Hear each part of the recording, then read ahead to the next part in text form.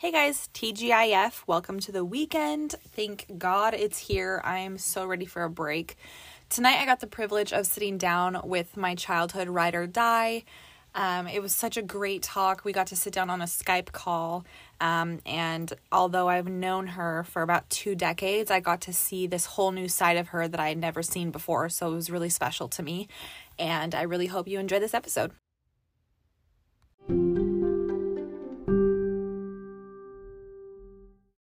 So my name is Kendra Vickers, and I have been friends with Savannah for nearly 20 years, which is crazy to think about. I know, huh? Today, I'm going to be talking about my experience with pregnancy and postpartum depression, and some things that I struggled with as a mom to two instead of things that I experienced with my first child. Okay. So did you start experiencing depression in your pregnancy, or did you notice it more postpartum? I didn't experience depression necessarily during pregnancy. Instead, I found myself in a worst case scenario situation where I constantly found myself envisioning anything that could go wrong with my pregnancy. I lived in a second story apartment, so I would frequently think, oh no, if I miss this step, I'm going to fall down the steps, I'm going to lose my pregnancy. Or driving home in San Diego, I would envision myself crashing into the medians. Any situation that there could be something that could go wrong, I would visually see it playing out in my head. And I'm But sure like the normal pregnancy cramps and things did not make that any easier, right? Every odd cramp or feeling was like, oh my God, this is it. This is the end. absolutely. With my first child too, with my daughter, the pregnancy, I mean, as a first-time mom, pregnancy, there's no normal. You don't have anything to compare it to. You've never experienced it before. So with my daughter, she sat extremely low. I was dilated extremely early. At 5 months, I was already 5 months dilated. And so they didn't put me on bed rest, but I was limited duty on everything. And I kept having contractions. So I kept having to go to labor and delivery. And I kept envisioning, oh no, she's going to be born early. I'm going to lose her, or she's going to be in the NICU for months and months. So that was not easy at all. Yeah, there's nothing I can even compare to having pregnancy anxiety. Like, I've had anxiety most of my adult life, and I can even remember it back when I was a teenager. But the anxiety you have when you're pregnant, like you want something so bad, and then it becomes the most important thing in your life, and this baby is all there is, the end all be all to happiness. And then any sort of like twinge is like, it's your worst fear. Like, you're gonna lose the thing that means the most to you, and it's freaking petrifying. Yeah, it was like living in fight or flight mode for 9 months straight. All the time. Yeah. And I would talk to my girlfriends about it. And I remember one of my girlfriends, Julia, she was pregnant at the same time as me. And she told me one time, she's like, you have to stop thinking like that because you can literally think yourself into something bad happening. And then I was like, oh my God, she's so right. Like, now I have to stop thinking all negative things because somehow I'm going to manifest that negative thought, you know? So it just made it so much worse. Like, that stuck in my head, like, oh my God, I'm going to do this to myself. So Yeah. it's scary. And the anxiety you have when you're pregnant doesn't even compare to after the kid's born. No. Oh no. I mean, I think now that my kids are almost 8 and 6, I've gotten to the point that it's like, meh, you're a bouncy ball. Get up. You're pretty But resilient. man, those baby phases and the toddler phases, because they're not quite stable. My son, there's just nothing that compares to what I've been through because of him. Like, as a mom, the level of anxiety and the medical things that we've gone through with him, it's terrifying. I'm like, you're literally going to kill me because of stress. That's it. I'm Yeah. only 30 years old and I feel like I'm 97. I'm gonna have heads full of gray by the time I'm 35. Yeah. Yeah. And the things that didn't bother me before, like, we bought our house. I didn't mind that it was a 2-story. I was like, you know, whatever, I'll walk my fat ass up the stairs. It's fine. After I had the baby, the 2-story became my worst nightmare. Every single time I would go downstairs, all I could envision was me falling with the baby. And then I was Yep. like, I will never have another 2-story. Like, I'm done with the stairs. I'm not dealing with like the safety hazard anymore. I've never been scared of stairs, but having the baby in my arms, it was terrifying. And I would hold the baby like wrapped up and be walking down the stairs, holding the railing, and then like being prepared like prematurely to already drop him. And how am I going to toss him? And how's the safest way he's going to land? And then do I, land on my back? What if then I'm paralyzed and now Bobby's at work and I'm laying here on the stairs with the baby in my arms, paralyzed because I can't move? And where's my phone? And just, it was a nonstop loop of, holy shit, this is terrifying. I've got I'm not alone in the worst case scenario playing through my head now. Yeah. It's Like, like, how all some the time. guys, when you go to a restaurant, guys will be like, oh, I need to sit facing the door, or I gotta have an exit plan. It's like that for moms too, but we're not worried about being shot in a Walmart. Like, we're worried about tumbling down the stairs with our child or somehow veering off the road and killing ourselves. And it's Yep. scary. Yep. It's something a dude would totally not understand. Like, if I were to tell Bobby that every single time I tried to walk downstairs, I envisioned dropping our child, he would think I was fucking bonkers. Yeah. Oh, the worst for me was when I got pregnant, I was still on my ship. And I don't know if you've ever been on a Navy ship, but when you go into, they have like, so anytime you go underway, we set what's called, we secure it. I don't want to go into like Navy lingo because the Navy has its own, its entirely own language. We don't blend with any other branch of the military. So we set the scuttles, these things like these manholes you have to crawl through, and then those go to stairs. It's literally you put your feet through the hole and then you walk down the stairs. And I ended up staying on my ship. I was the longest female to stay on my ship in the history of my ship. Every other female is within a week they were off. For me, they kept me until my 20-week mark. I found out at 6 weeks. So they kept me for another 14 weeks on my ship. And I'm getting pretty big at this point, trying to fit through these little manholes. I fell down those stairs more than once. And so every time my foot starts to slip a little on the stairs, I'm like, oh my God, I'm going to fall down these stairs. I'm going to hit my face on like this. We call them knee knockers, but they're these big metal slabs to teach you to pick up your feet and step over them so you can secure it so water doesn't get in. And I'm like, I'm going to be unconscious from smashing my face on a knee knocker and I'm going to bleed out and lose this baby. Like, Yeah. Every time, worst case scenario, it was always there. I can even envision that knee knocker thing you're talking about. Like, I've never been on a Navy ship, but I've seen Pearl Harbor. So, I'm basically been in the Navy my whole life. I know what you're talking about. Yeah, absolutely. Okay. So, can you describe what your depression was like, postpartum? With my daughter, nothing. I was in baby heaven. I had this perfect little human. Everything was great and glorious. It didn't matter. I was sleep deprived. So I expected it to be the same when my son was born. Like everybody says, it's so different with your boys. You've got mommy's little boy. And it's true. It's a completely different bond. But there was something off. I can't even explain it. I loved him with every ounce of my being, but it was easy for me to get frustrated. I would get angry at nothing. I had a really hard time bonding with Layla anymore once he was born. I would find myself crying. And so I went to my 6-week postpartum appointment and, they have those questionnaires you have to fill out. And I wrote in there that I thought I was suffering with postpartum depression.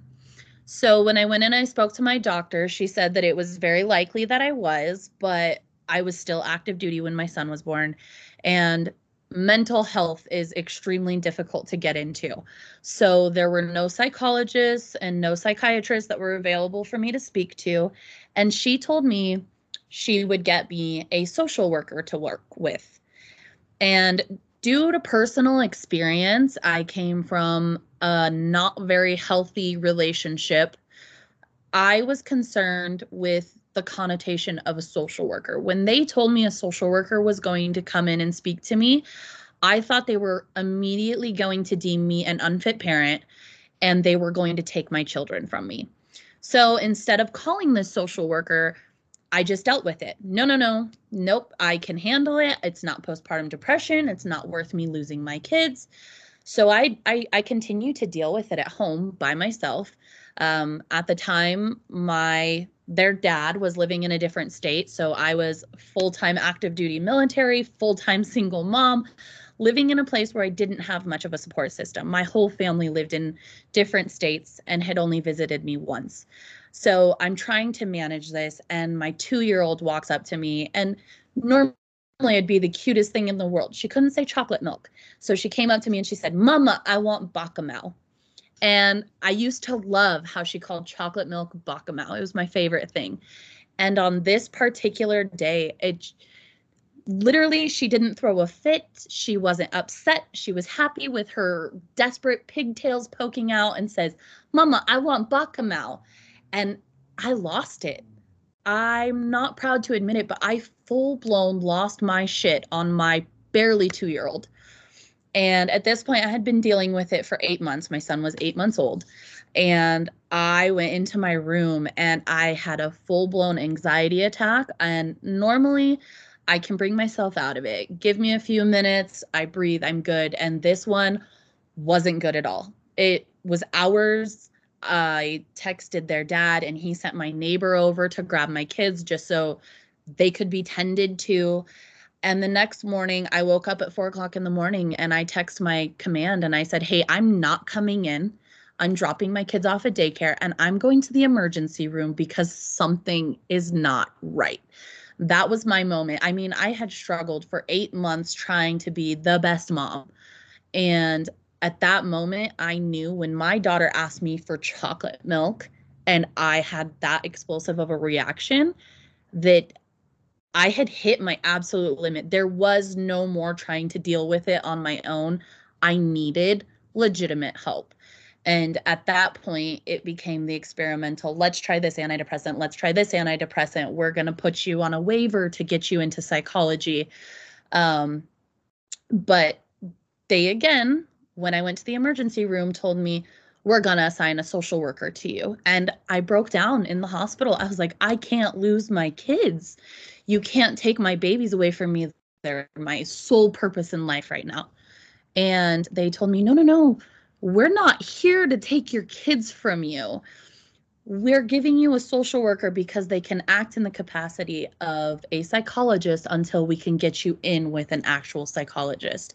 And then at that moment, I felt like I had failed my kids because what I could have solved 7 months before, I had interpreted in my own way as this negative thing that was going to ruin all of our lives. And instead, I had struggled in silence. Like, I couldn't admit it to my mom because my mom can't be worried from several states away. I couldn't admit it to my fiance at the time because how is he supposed to continue working several states away and provide a life for us from afar if he's worried about us? I mean, there were so many things and so many capacities that were playing against me in my own head. I feel like I could have honestly opened up to them and they would have been there, but I was afraid of burdening everybody else. And so I suffered in silence with this huge struggle that I couldn't even articulate to anybody. I couldn't explain why I was feeling any way or why I didn't want the baby near me. I mean, I listened to your breastfeeding episode. And for me, with my son, I was lucky. I breastfed for 18 months. I was literally a cow. Mm-hmm. Like, there was so much milk. It was never a struggle with him. And instead of me feeling this incredible bond with him, Mm-hmm. I was angry. I'm like, get off of me. When are you going to be done with this? I was so angry. And instead of thinking like, okay, if I switch to formula and I take a step back, maybe I'll have a little bit more time to breathe and not feel like my body is being controlled by somebody else. Not that it was, but just I had nothing for me and no help on the emotional support side. So I was slowly just losing every ounce of who I was as a person. I want to circle back to something that I found interesting. You said that you were basically kicking yourself in the ass because this was something that could have been solved 7, 8 months ago, but because of this negative connotation that you have with the word social worker, I feel like that's something where when you're in healthcare, and I've been in healthcare for basically my whole adult life, the way you approach things with patients, there are certain words that you know could be a trigger, right?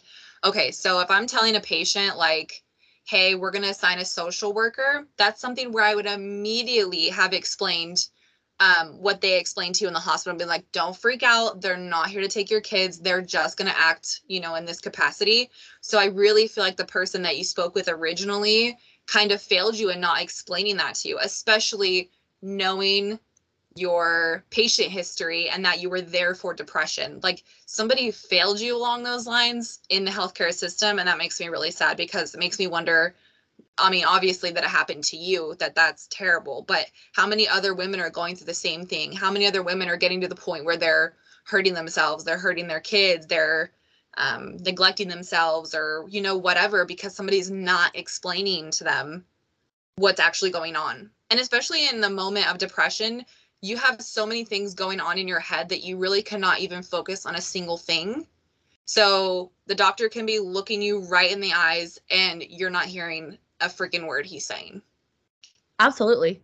So, and I can relate on so many levels, because when you're talking about how like mothers hurt themselves or they hurt their children, I have heard so many stories of moms that like kill their children because they love them so much they're protecting them from further pain.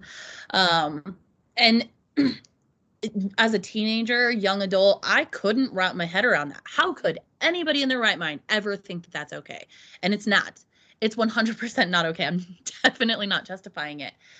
But I remember when I finally did get a psychologist, I still hadn't gotten put onto a medication that was working for me. And I started crying and I told them, I was like, there were times when I thought to myself that if I did take their lives in a painless way, I would be saving them from all of the pain I'm going to be causing them from being a failure as a mom. Or I would think on the converse and think to myself, if I end my life now, they'll all be better off without me. And I think so many people can resonate with that because I know I'm not alone in thinking that thought. And it's so far from the truth. But when you've gotten into that dark of a hole, there's no talking to somebody to make it make sense. Like, no, that's not true. There is literally nothing you could have said to me in that moment to convince me otherwise. I had hit such a low in my life because I'd struggled with it for so long that I was literally ready to walk out of this world. I mean, the situation that I was in as far as my parenting situation goes. And I truly and honestly believed that my children would be better off with their father than they would be with me. And I think you can understand how bad that means as far as where I was mentally, because there just isn't a situation where they would be better off. Right. So the fact that I had hit that low, if somebody had just told me in that moment, we're going to get a social worker, they had my medical record. They knew my medical history. They knew that there had been a social worker with my daughter that didn't have a positive connotation. So if they had looked at that and said, okay, we're going to get you a social worker strictly for counseling purposes, strictly to come to the military has, I don't know if it's all branches, but the Navy has a program where volunteers, social workers will come and they'll help you with your kids to give you time to breathe and just to go take a shower, to go do something so that you can recuperate. And I wasn't aware of any of these programs. So had they explained to me what that capacity of a social worker would mean for me, I would have taken full advantage of it immediately. But instead, I was so scared of losing my kids that I suffered in silence for more than half a year.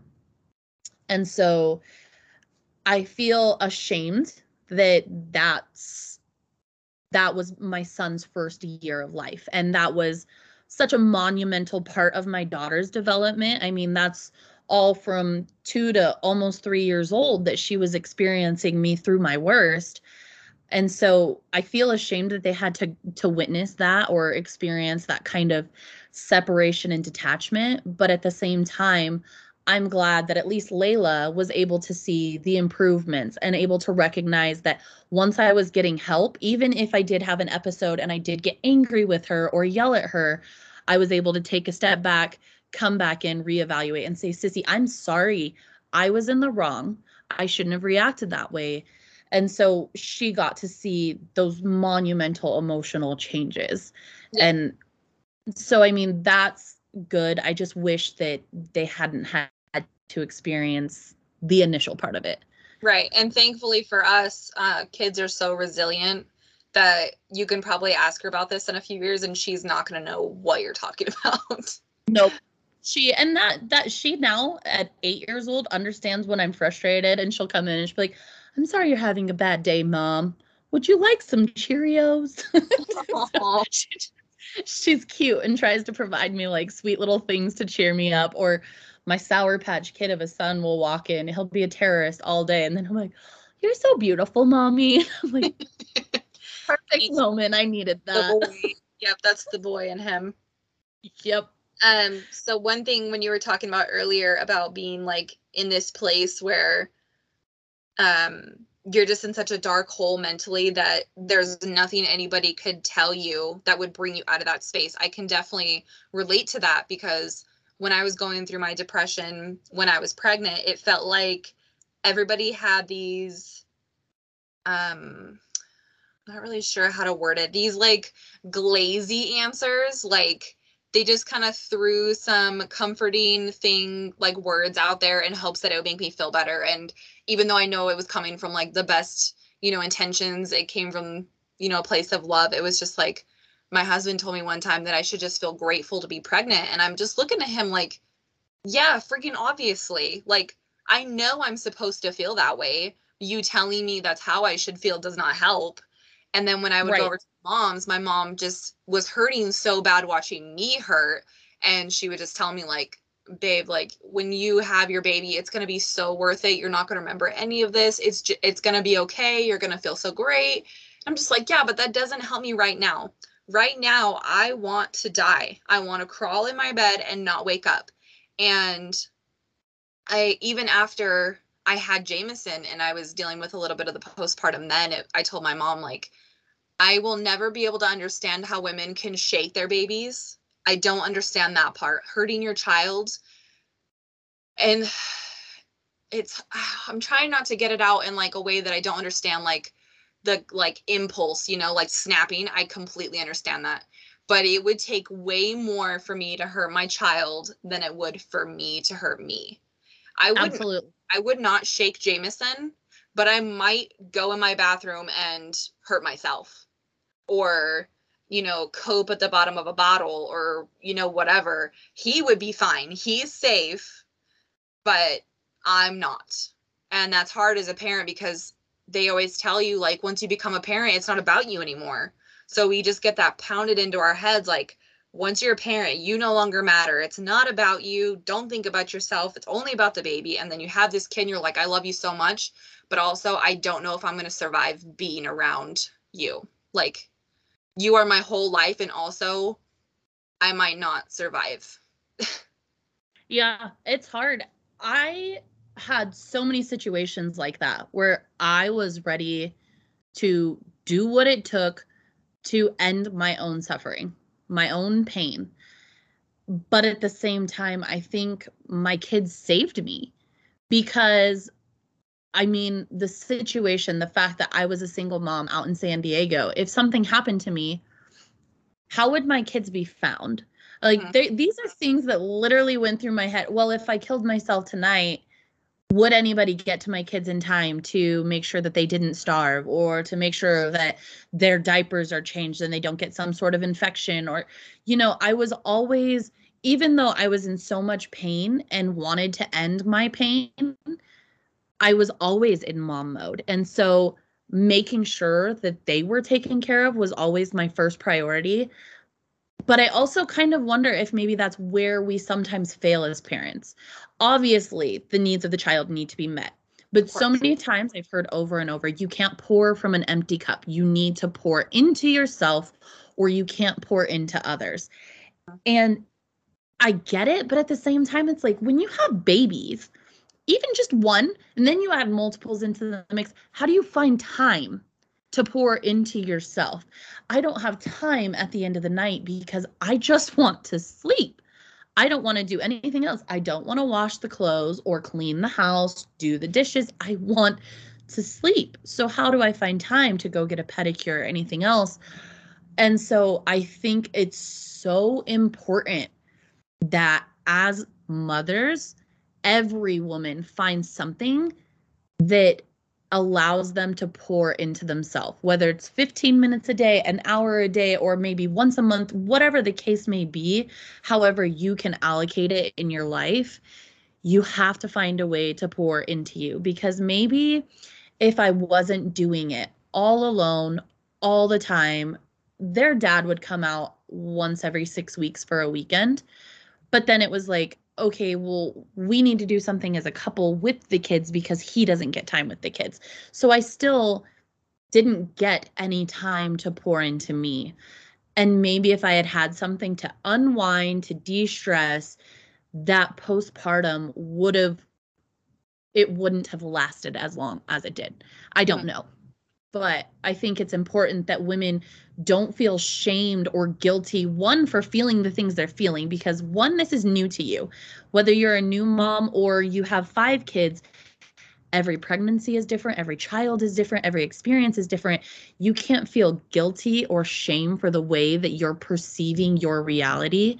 And 2, you shouldn't feel guilty or shame for needing time to yourself. Mm-hmm. Well, and I don't know if this is the case at your house. At my house, I feel like I'm so far at the bottom of the totem pole that it's so hard. So, like, try to explain. Jameson's at the top. Obviously, he has the most needs that need to be met. He's the most important person in our home. Below him is Bobby. Bobby has his needs. I have to take care of him, make sure he's happy, fed, all that stuff. Then there's the dogs. The dogs don't know any better. They don't know that they're the third man on the totem pole. They're just like, I'm hungry. I need to be fed. And then there's the house. The house needs to be taken care of. The clothes need to be done. The dishes need to be done. All this stuff needs to be done. And then I'm also a volleyball coach, so I have to take care of practices and things. And then at the very bottom is me just wondering, like, when do I get time?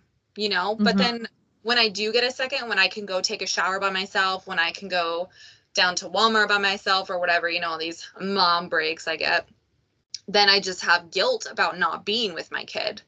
Like, everybody tells you, oh, like, the dishes can wait, that's fine. But if the dishes wait, who will do them? Like, right. It still needs to be done. Right. So I'm a lowest man on the totem pole. Who's taking care of me? Because I don't have the energy or the time by the time it reaches me for my needs to take care of me. Right. Absolutely. Especially, I feel I felt that most when I was in San Diego because there was no one I could lean on. I mean, his mom would come down from LA and she was such a godsend. His mom, bless her soul, she was the best human being I could have ever asked for as a mother-in-law. So I am so thankful for that woman and that I had her for as many years as I did. But unless she was actively driving down to San Diego, which shortly after, just a few months after he left, I think it was 5 months later, she was diagnosed with brain cancer and her driver's license was taken away. So, I mean, that, as far as the single mom stint, was very short-lived. But I felt that all the time because there was literally no one who could step in and take care of the house for me or the kids or whatever. I think once every 6 months or so, their dad would have a maid come in and do a deep clean of the house to help me because I had reached my peak and I was ready to implode. But beyond that, it was always on me. And then with the kids' medical conditions, both of them had baby asthma and were on the nebulizers. And I mean, it was just like so much that I couldn't fathom ever putting myself first. Yeah. And now thanks to self-sufficient children at this point, for the most part. I'm slowly finding that time, but still it's okay, well, I've got soccer to get to, and Layla has theater, and the boyfriend has his soccer game, and the kids have this parent teacher conference, and then they've got the movie night at the school. And now we deal with a different level of complexities. We've got to get the kids to all of their events, and now I again come at the bottom, which, I mean, that's something I think recently I've really been struggling with, because as you know, I do my self-portraits, my photography and whatnot, and my self-portraits are my weekly outlet. I get one prompt every week, and okay, I'm going to take my artistic spin on this. I'm going to go crazy. And I had a friend message me tonight. She's a mom of twin boys that just turned a year old, and she says, how do you find time? She saw my Snapchat that I was making prosthetics. And I was like, I don't have time. And she said, it looks to me like you do. No, I'm multitasking. You see, I cook dinner while my son's on the counter reading to me for his 30 minutes, so that way we can get his reading goals in. And then while I'm doing the dishes, I'm listening to my daughter practice her math questions. Like, there isn't time. I just have to multitask in every capacity of my life until I close my eyes. And isn't it crazy how we grow up putting our parents, mostly our mom, since we're on that subject right now, we put our moms on this pedestal of like, this woman is superwoman. My mom had this uncanny ability to make $1 stretch for a week. I don't know how she did it with 4 kids. That woman is a magician. But we would be so broke, and she would still find money for us to do the things that we needed, or if we needed new clothes or whatever. She just made it appear. And I just remember being just so in awe of her. Like, she just freaking handles it. She doesn't complain. She does not feeling sorry for herself. My dad was a miner and worked shift work, and most of the time he was gone or he was sleeping, and she would handle all of the things and still do dinner and still make sure the laundry was done and still help us with homework and make sure we were to our events on time and all this stuff. And now that I'm a mom and I'm going through that stuff myself, I'm like, how did she do it? Like, she never once was like, you freaking assholes making me drive all over the place, and now I gotta cook dinner and all this stuff. And she was making it though. Yeah, like, she was just this person I was so in awe of, because she was just such a great multitasker, and she cried on the inside like a winner. She was she was a champ. She just buried it and handled it. And now that I'm a mom, I'm like, oh my God, how do I do it? Like, I can't even get Jameson to sit on the couch for 5 minutes to watch Cocomelon so I can get dinner done. And Bobby comes home and he's ready for dinner in bed, and I'm like, sorry, like, I basically sat on the couch for the last 15 minutes because your kid will not let me go. So I'm sorry that the house is a mess and we're gonna starve, but your mom made it look easy. I mean, she might have had 4 kids, but if we're being totally honest here, she had many more than 4, because she adopted every kid in the neighborhood. Really? I mean, yeah. I basically lived at your guys' house, and not only did she work full-time in the office, but she's doing the mom thing with teenagers to infants, and she's got everybody else's kids in the house, and she's feeding us, and she's supporting our fashion shows and listening to our concerts. I mean, I look back, and some of my favorite memories, a lot of my favorite memories growing up, are at your house. And then I think of being your mom right now.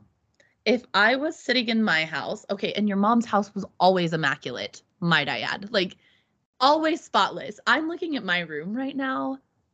This is my bedroom, and I can't even get it together. Like, my house is, how she managed to do all of it. I think right now I'm like, my mind, I've got so much to do. I need to get this done. I have a friend coming. We've got birthday parties tomorrow. And your mom would still be like, oh, let's hear your concert. I'm like, how? She is a saint. I pray to God that by the time my kids are that age, I have the patience that she has or had, because I mean, even to this day, I'm 30 years old, and your mom is like, come on in, I've got the kids. Like, man, I want to be your mom is a mom of all moms. She really is. And the only thing she does better than being a mom is being a grandma. Like, Jameson can do no wrong. He can be such a turd at home. And I'm like, all right, we're going to go see Grammy, get out of the house a little bit. We'll go over there. And she's just like, oh, he's fine. He's a saint. Like, she thinks the sun shines out that boy's ass no matter the day. And she's just amazing. And I hope, like how you hope you have the patience, I hope by the time my kid is old enough to sing Cheetah Girl songs to me in the middle of the day with no alcohol involved, I'm senile, because that's the only way I'm getting through that. I know. That's what I think. I'm like, how? Because if my daughter is obsessed with like creepy songs, and they're entertaining to watch because she gets, I mean, her red hair, she gets so into it. And I'm like, even those, as entertaining as they are, because she does these like, I don't even know the names of the song. There's like this Timmy trumpet song, and she's like, nah, nah, nah, nah, nah, nah.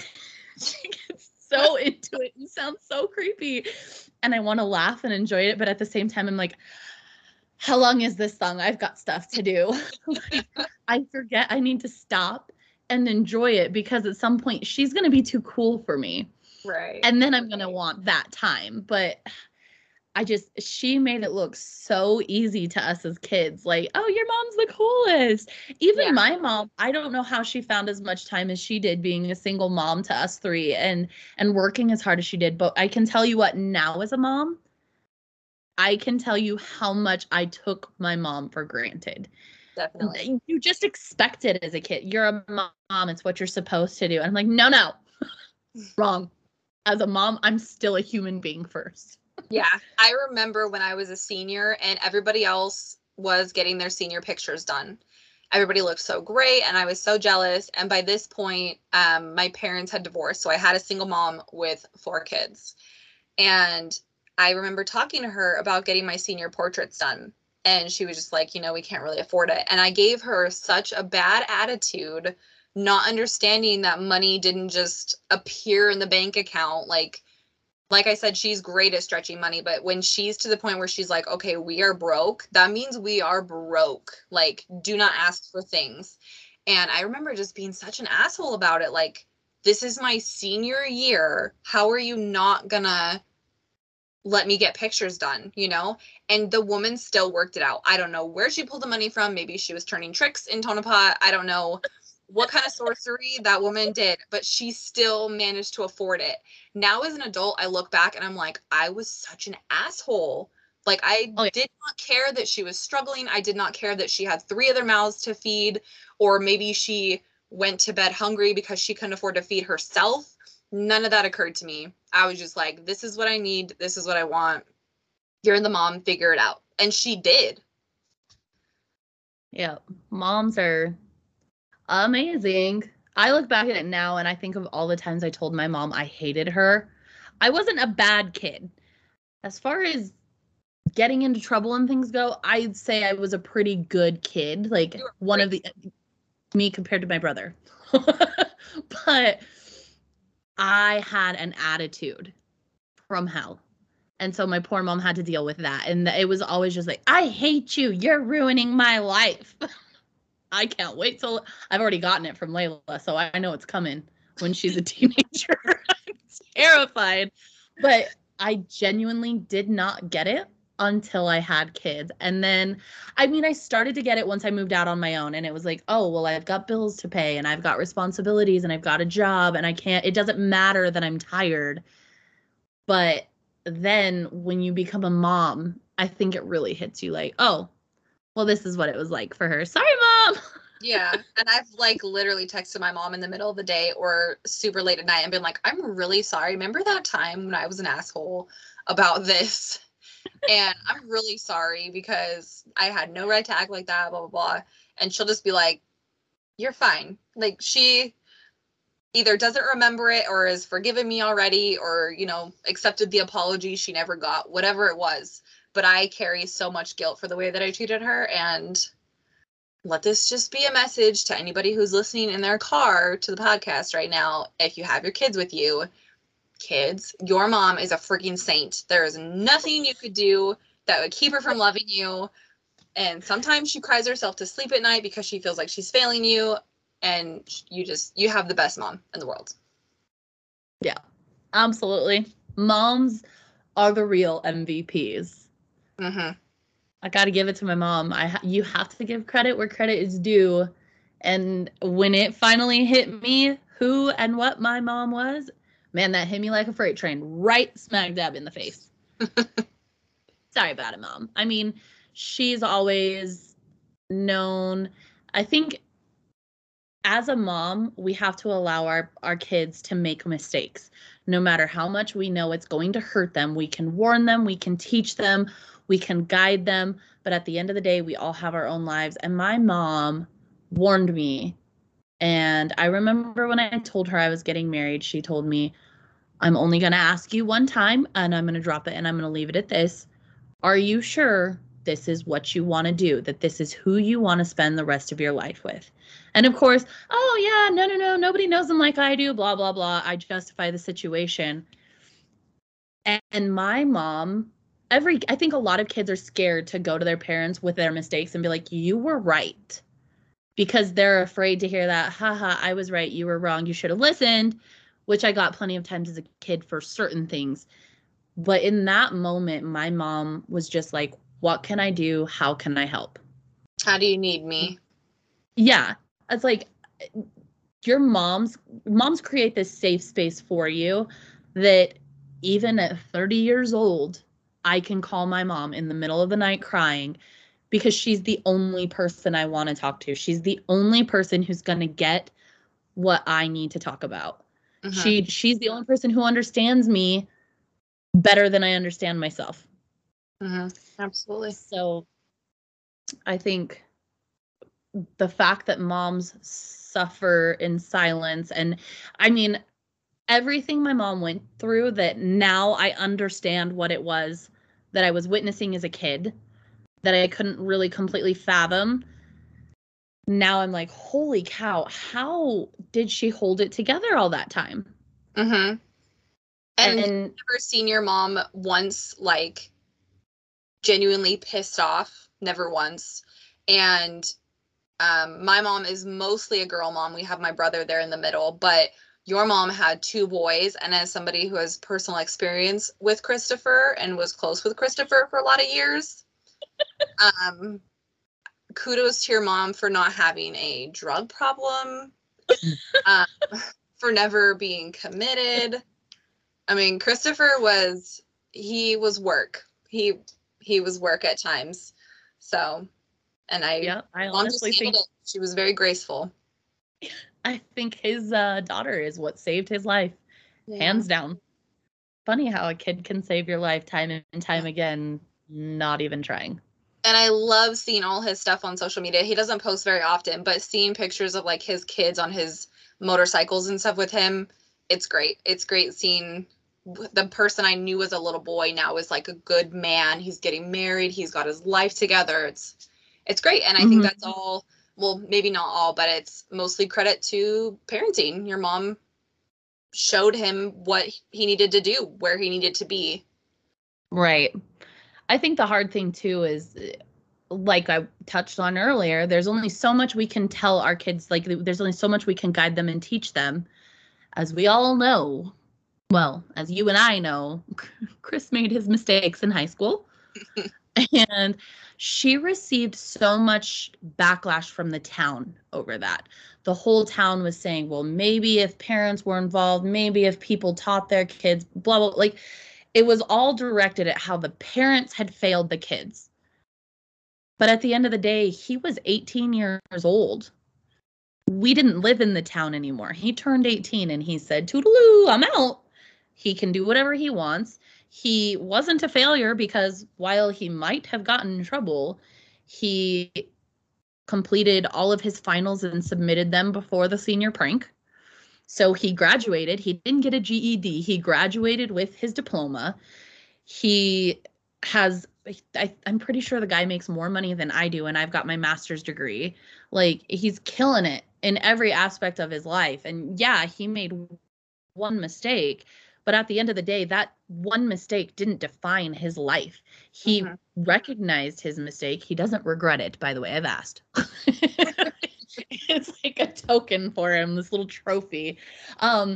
He made his one mistake, and then he got his life together. He said, okay, well, I don't get to be a teenage boy anymore. Like, it's time for me to grow up, to be a dad, to be a man, to be, well, now he's engaged, so soon to be husband to his soon to be wife. But he didn't let that one mistake say, okay, well, I went to jail, so now I'm just going to keep going to jail for various reasons. I'm going to follow down this path of our family and get into drugs, or I'm going to be an alcoholic like this side of my family, or whatever. Like, he made a life for himself. So as parents, we struggle. I think I personally struggle every day. Like, what if I'm failing you? What if I'm not good enough? I'm not teaching you the right things. But then I think of my mom, and I'm like, she had to have been feeling the same way with everything she was dealing with us as kids. And I'd say we all turned out pretty well. Yeah. And not even like, aside from the mistakes that Christopher made when we were kids, he never was not a good person. He was never the kind of guy that you would be like, oh, don't go hang out with him. You know, he's not good people. And I remember the morning when we found out about the prank, which is a story for another time for anybody who's listening. When we found out who it was that Christopher was involved, I remember texting you and being like, do you know where Chris is at? And I don't remember what you said. I think you were like, no, or something like that. And I was like, the cops are looking for him. So even though I loved you, I adore you, I respect the hell out of you, it was like, oh crap, Chris is in trouble. So here's your warning. You know, like, I was not about to just let the cops find him or find you and have no heads up. I was like, okay, he messed up. Here's your warning. So you're not blindsided. Oh, yeah. And I was clear across the country when I found out about all of that. I was in Florida. Yeah. It was worthy of getting a warning. He knew he messed up. He knew he was not going to get off scot-free. But he actually found out that they were pregnant as the police pulled up to arrest him. So he was on the phone with her, and she's like, I'm pregnant. And he's like, I'm going to need to call you back. I'm pretty sure I'm getting arrested right now. Every girl, you know, that's like a great story. Like, oh, how did you tell your husband that you were pregnant? Well, see, he was getting arrested. And this is where your girlfriends are like, and that wasn't a red flag? Oh, no, it all turned out fine. And he is with the same person he's been with forever, has all his kids with, has been with since we were in high school or shortly after high school. It was during high school. Yeah, they met their senior year. So, well, they started dating their senior year. He was 17 when they got pregnant and 18 when she was born. So, and now I'm 30. He'll be 29 this year. Yep. So they've been together almost 11 years. Yeah, good for him. I'm proud of him. Yeah.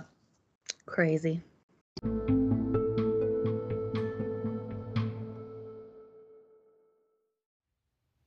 I hope you found something in this episode you resonate with. I loved getting to hear Kendra's experiences and hope with her help we can change the way the world sees depression. If you enjoyed this episode, please follow the podcast on Instagram at PinkPlusPodcast. Let us know what you think in the post promoting Kendra's episode. Don't forget to follow the show on Anchor or Spotify to get notifications of new episodes. Thanks for listening. Catch you next time.